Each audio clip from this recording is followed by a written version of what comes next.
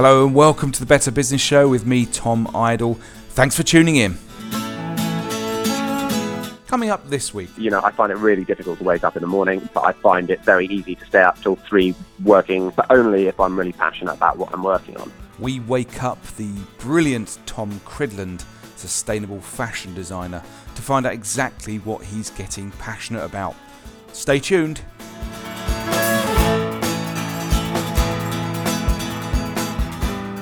Yes, hello, welcome back. This is episode 10 of the Better Business Show. Very much appreciate you tuning in. Thanks for being there. And we're back to some sort of normality after last week's ventures into London for Resource. Thank you so much for all the feedback on that show, but also the previous shows that we continue to get from our listeners. It's great to hear from so many of you every week about the range of different stories that we bring to you. And we've got a great growing community of listeners now, and it's absolutely fantastic. So before we get into the heart of this week's show and hear from our brilliant guest this week, we're going to check in with Vicky Knowles and give you a quick rundown of the latest news and developments on companies that are doing their very best to be better. Hey Vix, how you doing? Hey, I'm good, Tom. How are you? I'm good, yeah, very good. Had a good week? Yeah, good. Just basically catching up on a bunch of stuff. So it's been fairly chilled, but good. Good stuff. Well, listen, let's find out what's been going on this week. I guess we should start really with the budget in the UK. So I thought I'd do a quick roundup of everything that was announced last week by George Osborne, now Chancellor. Apologies if you're not based in the UK, but maybe you'll find it interesting to find out what we are doing or what we're not doing in supporting businesses that want to become low carbon. The first thing, the carbon reduction commitment, which was originally seen as the most useful and effective way to help companies reduce their energy bills. The Chancellor confirmed what we all knew. It's going to be abolished with effect from the end of the 2018-2019 compliance year. To balance the books, it's going to be replaced by an increase in the climate change levy from 2019, although this climate change levy rise does mean that renewable energy generators will now have to pay a higher tax. On contracts for difference, the Chancellor confirmed that £730 million is going to be dedicated to the next wave of contracts for difference auctions for onshore wind and other so-called less established technologies. So that's double the amount put into the first CFD auction. So 730 million during this Parliament is going to go towards helping support 4 gigawatts of offshore wind. On energy storage and demand side response, something we've spoke about before in the Better Business Show, but following a report by the newly formed National Infrastructure Commission into the UK's future low-carbon energy system, the budget document actually states that the government will allocate at least £50 million for innovation in energy storage, demand-side response, and other sort of smart technologies over the next 5 years. So that's a good thing, I guess. On nuclear, the budget states the government's going to launch the first stage of a competition to identify a small modular nuclear reactor to be built in the UK, and there's going to be a delivery roadmap next year or later this year, I think, which is going to allocate some funds towards R&D of what comes next in nuclear. On air quality, some interesting developments here. No real mention actually about air quality specifically, but there is some commitments. So there's going to be an extension of the 100% first year allowance for companies that want to buy low emission cars for a further 3 years. So that runs up to April 2021. A reduction of the main rate threshold for capital allowances for business cars to 110 grams per kilometre of CO2. And there's going to be a continuation to base company car tax on CO2 emissions of cars beyond 2020. So, lots of detail there, I know, but the budget was a bit of a mixed bag, to be honest. Lots of environmental campaigners and commentators were a bit perplexed by the fact that there wasn't more, really, on carbon and low carbon policy, especially given the fact that the day before last week's budget, it was announced that the UK will enshrine into law a long-term goal of reducing emissions to zero as called for in the Paris Agreement from last year. And we still really haven't seen this Conservative government here in the UK live up to the promises and pledges it made 6 years ago before it came into office, that it was going to lead the world in creating brilliant conditions for businesses to become more sustainable. We're just not seeing that yet. So lots of detail in the budget, but hopefully that gives you a bit of a flavour of what we experienced last week. Yeah, definitely. That's a really good rundown, Tom. Very clear, step by step. As you say, people are pretty perplexed by this kind of mixed bag and the kind of gap between words and action. I mean, he's kind of saying it's for the next generation, and yet climate change is what really needs to be tackled if that's to be taken seriously. I mean, on the renewable energy front, maybe it'll be up to businesses and NGOs to close the gap. Overseas, I mean, obviously this isn't in the UK, but an example of this recently is Patagonia funding solar rooftop installations on 1,500 homes in the States.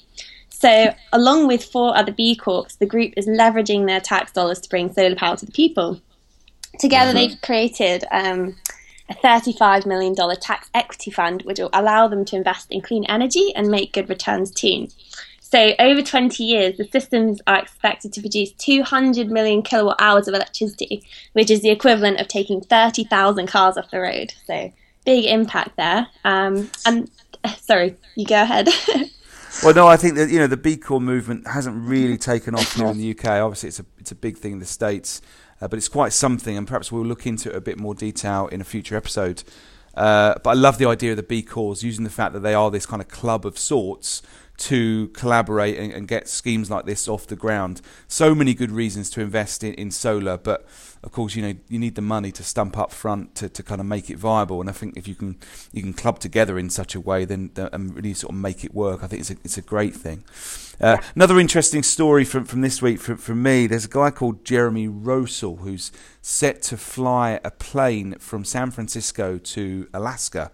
So it's a 3,000-mile trip in a plane powered by recycled plastic, and it's the so-called Wings of Waste flight was inspired by Rowsell's regular flights over the Pacific, where he saw firsthand the devastating plastic pollution swimming around in the ocean. The Ellen MacArthur Foundation, I think we mentioned this a few weeks back, but they say that at least 8 million tons of plastics end up in our oceans every year, and by 2050 there could be more plastic than fish in our oceans. It's a staggering fact. So this plane is using some of that waste plastic as aviation fuel. And it's a story that's got the legendary broadcaster Sir David Attenborough very excited. He says it's a sign of hope in a very depressing world, is what he said about it. But Rowsell says that the plastic to oil technology creates fuel that's more efficient, it's cleaner, and can reduce emissions by up to 70%. He's got a crowdfunding page on Indiegogo. So apparently if you donate some money to his campaign, then you might get your name inscribed on the side of the plane. Interesting one, this one. Yeah, Tom, I think that's absolutely brilliant. And that fact about more plastic than fish in the oceans by 2050 is just so shocking. So demonstrating applications like this is amazing. And the fact that Attenborough is behind it really puts it in the spotlight as well. So speaking of Indiegogo, Unilever is teaming up with the platform, tapping into crowdfunding to accelerate sustainable innovation. So Unilever brands will submit challenges for social entrepreneurs to suggest solutions. The community is encouraged to collaborate and build on ideas, and it'll also help establish consumer validation early on in the innovation process. So Unilever is hoping that will speed development up from years to months and basically help them make smarter product and investment decisions. I mean, when you think of crowdfunding, you probably think of startups or one-man bands rather than big corps. But actually, it's not a totally new thing. Obviously, it's not about the money, but in this example, it's tapping into innovation and providing market research. And then there's companies like Coca-Cola who've used it to give back to the community by supporting local projects or small businesses. Yeah, it's brilliant. There's lots of great elements to this. Obviously, you've got the crowdfunding element. You've got the kind of, the bid to innovate and find new ideas from new places, and using sort of, web technology to efficiently find those ideas is a great concept. Very sort of Unilever thing to do, I think. But and they recognise that if you can bring consumers with you from the start, then there's much more chance of getting traction. Not the first time we've mentioned Unilever on the show. Probably won't be the last, and we make no apologies for that because they're just so. They're just so far ahead in many areas of trying to be a better business. And it's brilliant. Another great example from Unilever. So so thanks, Vix. Thanks for your updates. Plenty going on out there, and we'll hear from you again next week. Anytime. See you next week. This episode of the Better Business Show is sponsored by Narrative Matters, creating content that sings for organisations that want to change the world. For more details about how we can help you develop amazing content that really works, check out narrativematters.co.uk. In 2011, the outdoor clothing company Patagonia did something brilliant. It ran a unique ad campaign designed to flatter consumers into thinking they don't care about material goods. And it ran these huge one-page ad campaigns featuring one of the company's beautiful winter fleece jackets with the slogan, "Don't buy this jacket." And it did something that few ad campaigns had ever done before. It asked, or rather instructed, their customers to restrain themselves. Presenting a photo of one of its fantastic products, it then told customers to refrain from buying it impulsively or lustfully, or to otherwise buy something that they just don't need. Of course, it was hugely clever. The campaign did its utmost to explain that shopping is bad because the garment industry is wasteful. But, if you have to buy something, you're probably best off buying the least sinful option, one of our beautiful Patagonia fleeces. And the anti-shopping movement has grown exponentially in recent years, largely as a sort of backlash to the annual retail events like Black Friday, which encourage consumers to buy as much as they can. The upscale fleece company, REI, decided to close its doors on Black Friday last year. Instead, it runs a social media campaign, #OptOutside, to promote that very fact, and it invites its band of loyal customers to share the fact that rather than going shopping on a day when stuff's on sale, you're going to be scaling a mountain or paddling down a creek or doing something a lot more interesting outside. Of course, Black Friday events have surfaced on this side of the Atlantic too, here in the UK, and it's become quite a thing. But even Asda, part of the Walmart group, took a stand last year to not partake in flash sales like Black Friday, which have in the past led to full-scale riots in some stores as people try to get their hands on cut-price flat-screen TVs. Patagonia's ad campaign was less about anti-shopping and more about encouraging people to think before they buy. And if you're going to buy something, then choose something that really lasts. Fashion and apparel has a big problem, as we know, particularly fast fashion, the sort of stuff sold by the high street retail chains like Primark or Topshop, H&M. According to WRAP, £140 million worth of clothing, that's 350,000 tonnes of used clothing, goes into landfill in the UK every year. That's about 30% of our unwanted clothing. Now, people like to stay on top of the latest fashion trends, we get that, but clearly that comes at a price. It's a trend that's not likely to go away anytime soon. You only have to go into your high street on a Saturday afternoon and see all the kids pouring into Topshop to buy a new top or something they'll probably only wear once. But there are a growing band of businesses that promote a built-to-last mentality, encouraging people to only buy something they will use again and again, that has legs, that is sustainable. And our guest this week has built his business on this very concept. Tom Cridland is a luxury fashion designer with a range of clothing for which he offers a 30-year guarantee. He's a fascinating chap, and I'll let him tell the story this week so you can find out exactly how he plans to turn the fashion industry on its head. Tom, thanks for joining us here on the Better Business Show. Delighted to have you with us. Maybe as a starting point, Tom, you could, in a nutshell, try and describe very briefly what it is you do, because I think, luxury fashion designer probably doesn't really cut it as a descriptor. So give us the kind of the elevator pitch. What are you up to? Well, firstly, thank you very much for having me. And in terms of describing what I do in a nutshell, I would describe us as a international sustainable fashion brand making luxury clothing in unique colours with customers on 5 continents. Okay, that is very succinct and I think very well versed. So what caught my eye in coming across what you're up to is the 30-year guarantee that you're giving to your t-shirts and your sweatshirts, which I think you say started as a project and then has really sort of turned into a brand, I guess. You're getting lots of attention, particularly here in the UK, but also I know in the US. What were you trying to achieve with this? I thought it would be good to try to emphasize that wardrobe staples should not be churned out in a manner where they last for only 1 or 2 years. And I thought it would be interesting also to try and get people, and not just people who are interested in sustainability or people who already buy from ethical fashion brands, but the general public, to think about how they consume fashion. So that was the premise for trying to work on a sustainable fashion project. Right.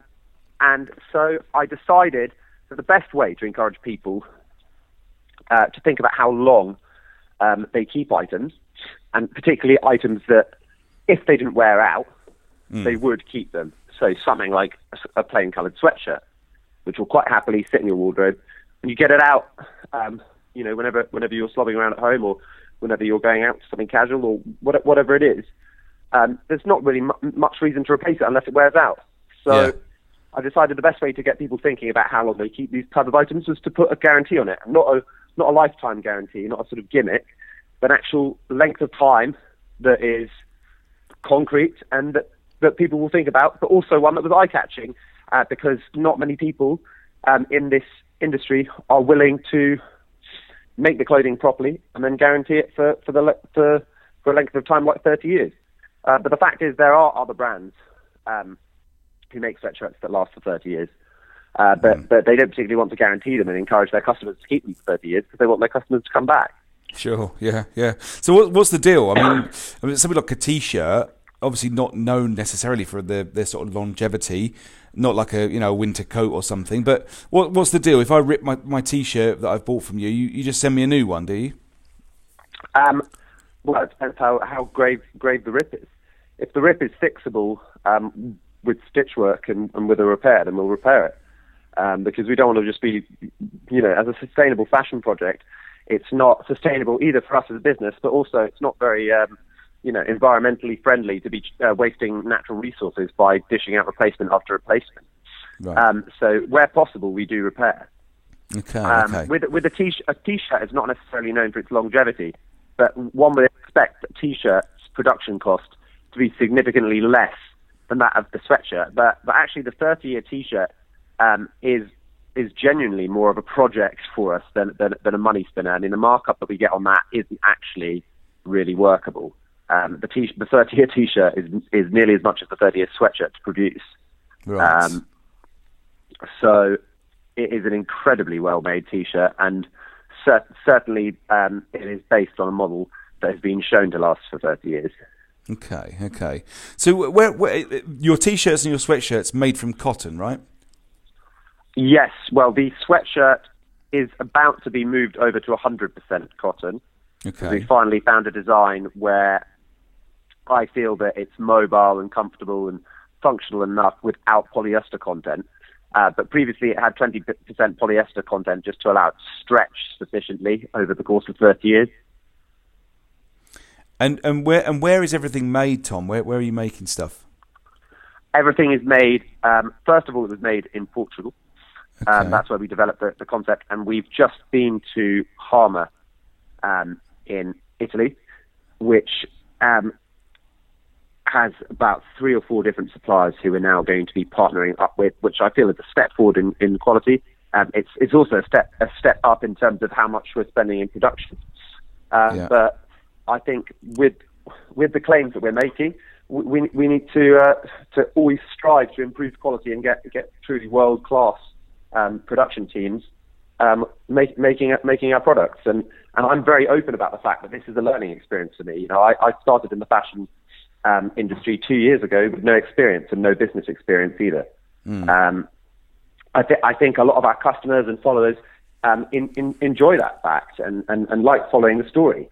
Yeah. So I sort of love keeping everyone and love keeping them up to date on challenges that I'm facing and progress and what we're up to now and what we're trying to achieve. So yeah, it's very exciting that we're moving production over there. And it's a shame in a way to be moving from Portugal because I'm half Portuguese. But Debs, who's my girlfriend, who runs the business with me, we've been together for 6 years now, and she's just started officially working full-time alongside me. But obviously, since the very beginning, she's been kind of working on it alongside me. And she's half Italian, so at least there's at least we're sort of keeping it close to where our roots are. Indeed. I mean, think about cotton. I mean, we all know the problems with cotton. Well, actually, we don't all know, but incredibly thirsty crop, often grown in places where there's little water.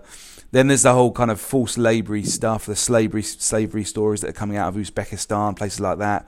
How do you know the cotton you're using is absolutely sound? Because it's sourced from an extremely I know that they're extremely ethical. I know that they're extremely high quality. We source it from Biella in northern Italy, or rather our suppliers do. But given the fact that we make wardrobe staples, essentially, we make our designs are simple, but there's a personality injected behind them. One of the first things when actually talking about making our clothing is the fabric, its quality, where it comes from. So that's the first thing we really establish. Yeah. And presumably, Tom, it's a priority. Yeah, and presumably you're paying a premium for that, right? Aren't you? Well, yeah, we are. I mean, we're paying a premium for the fabric. We're paying a premium for the quality of the workmanship, and our production costs are expensive, and that's why, despite interest from people like Fifth Avenue, we can't stop at the big third-party retailers. The markups don't work, and I'd have to change my brand entirely.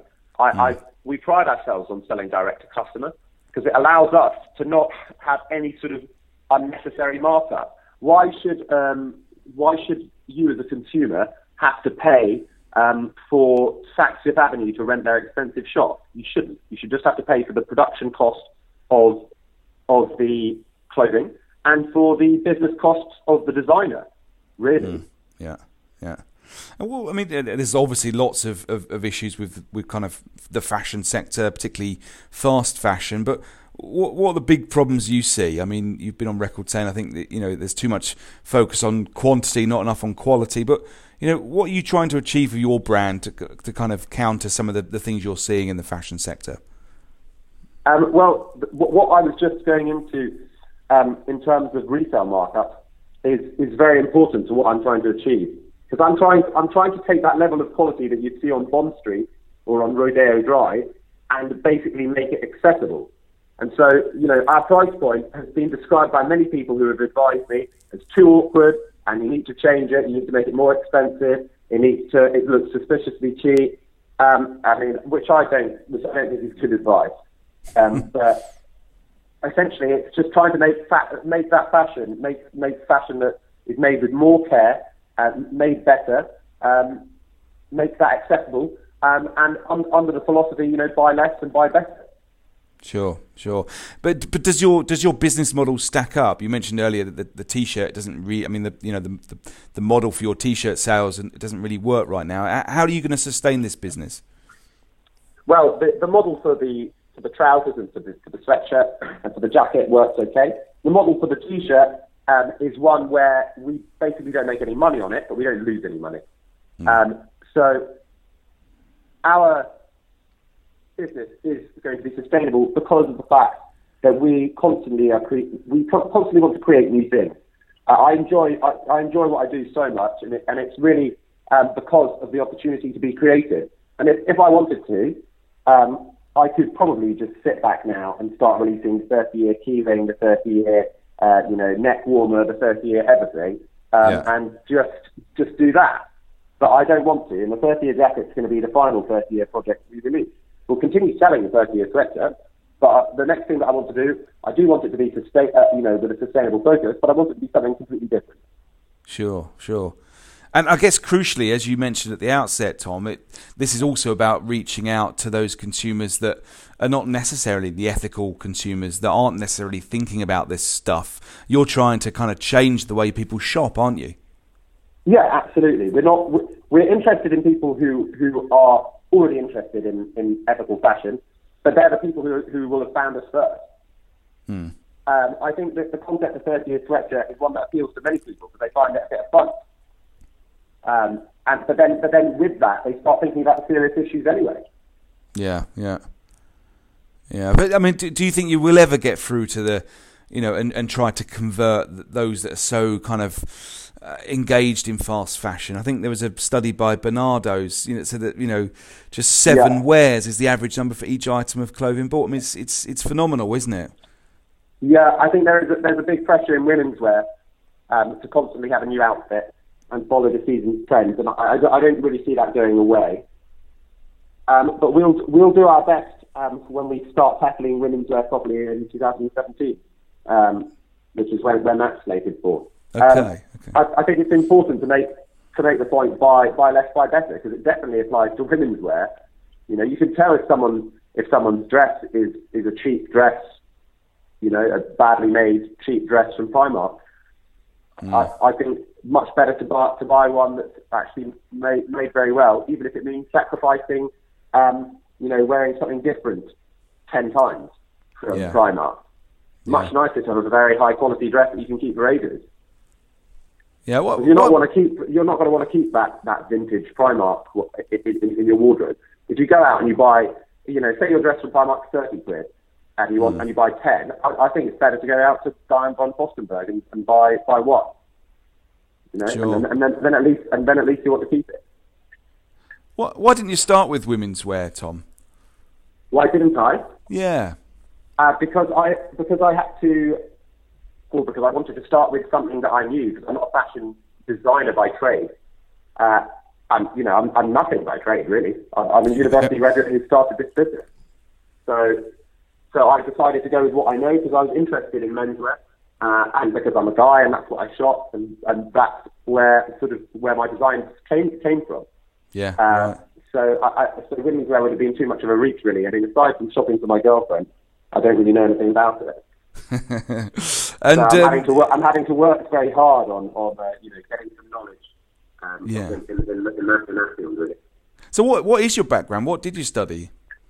I studied modern languages, and to be honest with you, I just doffed around at university. I did get a 2-1, and I met my girlfriend, and that's turned out to be a wonderful relationship, and we're now business partners, and we've been together for 6 years, and many of my best friends. So it was great. I learned how to cook, but I didn't really do anything academic, I have to say.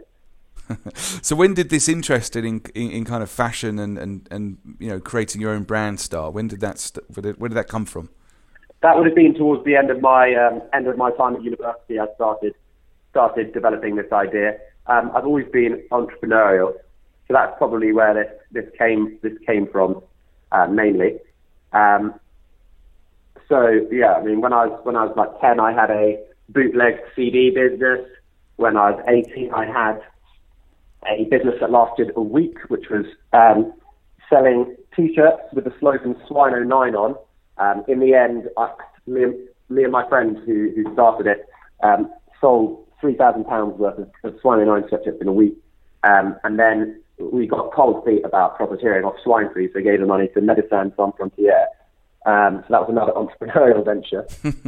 And then there was just before I started, Tom Cridland and our fashion brand.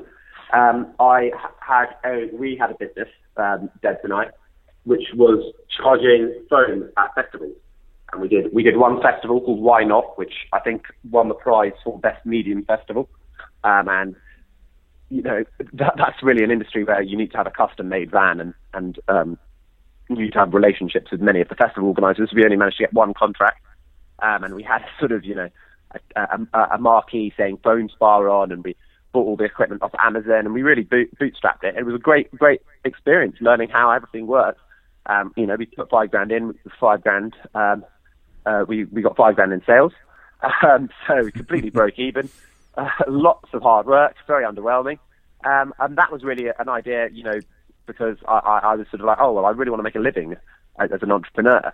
How do we do that? And then I started approaching it more from the perspective of, what do I think I can offer? What in terms of design can I offer?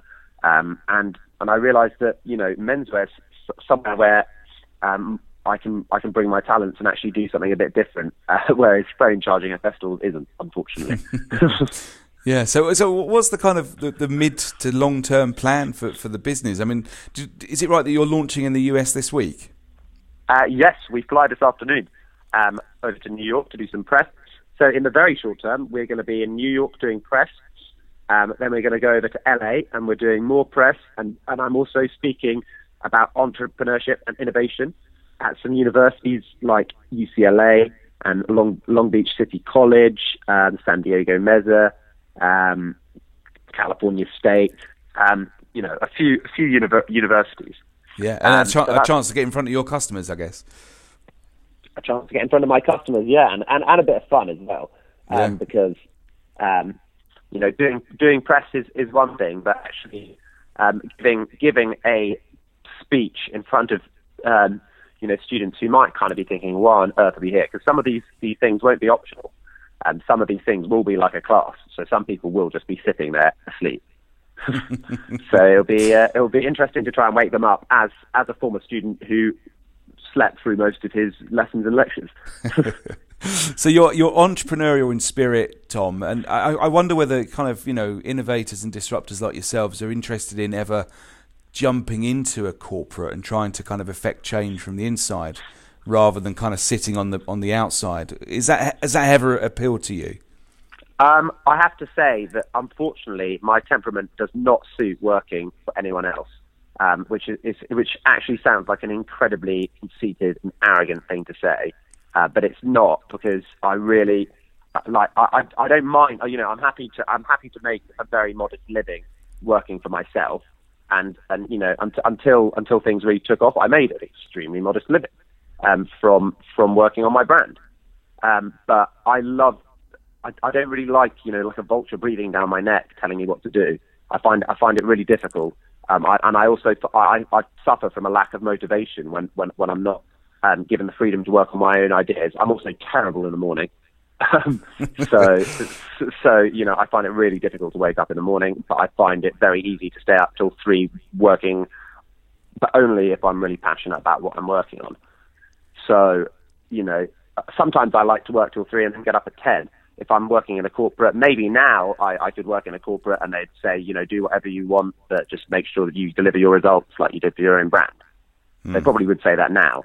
But when I was applying for jobs and stuff, I saw, at one stage I was applying for law jobs, and I went for an interview at Slaughter and May, and they had sort of what looked like prison cells in the basement, and they said, oh, it's brilliant down here because if you're working late on a deal, you can even sleep in the office. So I was just thinking, God, this sounds like a nightmare. And 2 of my best friends are corporate lawyers, and they're extremely talented, and they're going to make an excellent living. And what they do is very interesting if you're chatting to them about it, in the pub. I just wouldn't be able to do it myself, and that's why. And they probably would hate to run a menswear brand themselves. Everybody has what they're sort of suited to. But yeah, I mean, I like the idea on paper of affecting change at a corporate. But how much change and how much freedom I'd be given, I think it'd be pretty negligible, really. So I'm happy working on my own projects. Well, it sounds like you've made the right decision working for yourself. It sounds like you're having lots of fun with it. I mean, what's the kind of the most challenging thing about running this business for you right now? Right now, it's just making that transition from bootstrap startup to serious business, which is why Deb's quit her job at Universal, because she's got a degree in business and management from London Business School. She knows how the numbers work, and I don't, and I'm not interested, to be honest. So we need to sort of we're just getting organised, really. That's and moving production to Italy was sort of a decision that we didn't take lightly, because it is going to make things more expensive. But that was another thing, improving the production to a point where we don't feel it could possibly be improved. Sure. Now I don't think we could find a better quality sweatshirt, better quality pair of trousers than the ones that we've designed and created in Italy. In order for us to change our production, someone would literally have to come with a finished sample for me to have a look at, and I'd have to think it was better. And I'm not going to go out and search for anything better than this, because this is the glass ceiling. Sure. Well, I'm looking forward to getting my hands on one of your sweatshirts. I'm in the market for a sweatshirt right now. I'm going to go to, is it tomcridland.com, Tom? Or? Yes, it is, tomcridland.com. Great stuff. I encourage our listeners to do the same. It sounds like things are going from strength to strength. We wish you all the best over in the States this week with the launch over there, and good luck with everything in the future. But thanks very much for giving us some time on the Better Business Show, Tom. Oh, well, thanks for having me. It's really admirable what you're doing, and I hope people will continue to listen every week. And I'm going to go back now and listen to some of the previous episodes. It's very impressive to get in the new and noteworthy section. And I know from my experiences with doing Kickstarters that it's crucial. So yeah, congratulations on everything that you've achieved as well. Thanks very much, Tom. Speak to you soon. Tom Cridland there. And Tom was just about to get on a plane to New York, so he'll be in the US in the coming weeks, and I'm sure the US media will lap him up over there. So look out for him if you're on that side of the pond. But fascinating to meet a fashion designer with such passion to do things differently and to learn from the mistakes of the past, really. Check out this week's show notes, which accompany this edition of the Better Business Show. We've got some pics on there of Tom's 30-year T-shirts and sweatshirts, and there's some images of the man himself, so do check those out. So there are plenty of ways to keep up to date with the Better Business Show. You can sign up to our weekly newsletter, our mailer that goes out on a Friday. Just go to betterbusiness.show and you'll find the form. Just give us your email address and we'll email you every week. You can follow me on Twitter @TomIdle, where I give regular updates on the show. And of course, you can subscribe via iTunes. Just search for the Better Business Show on iTunes and you hit the subscribe button and away you go. We're also available on SoundCloud, on Stitcher, on TuneIn, on Deezer. So loads of options for you to tune in. So take your pick of those. And of course, if you like what you're hearing on the show, please do tell your friends and family and colleagues about us and encourage them to tune in and subscribe as well. But that's it for this week. Thanks again for tuning in. We'll be back again next Monday. So until then, goodbye.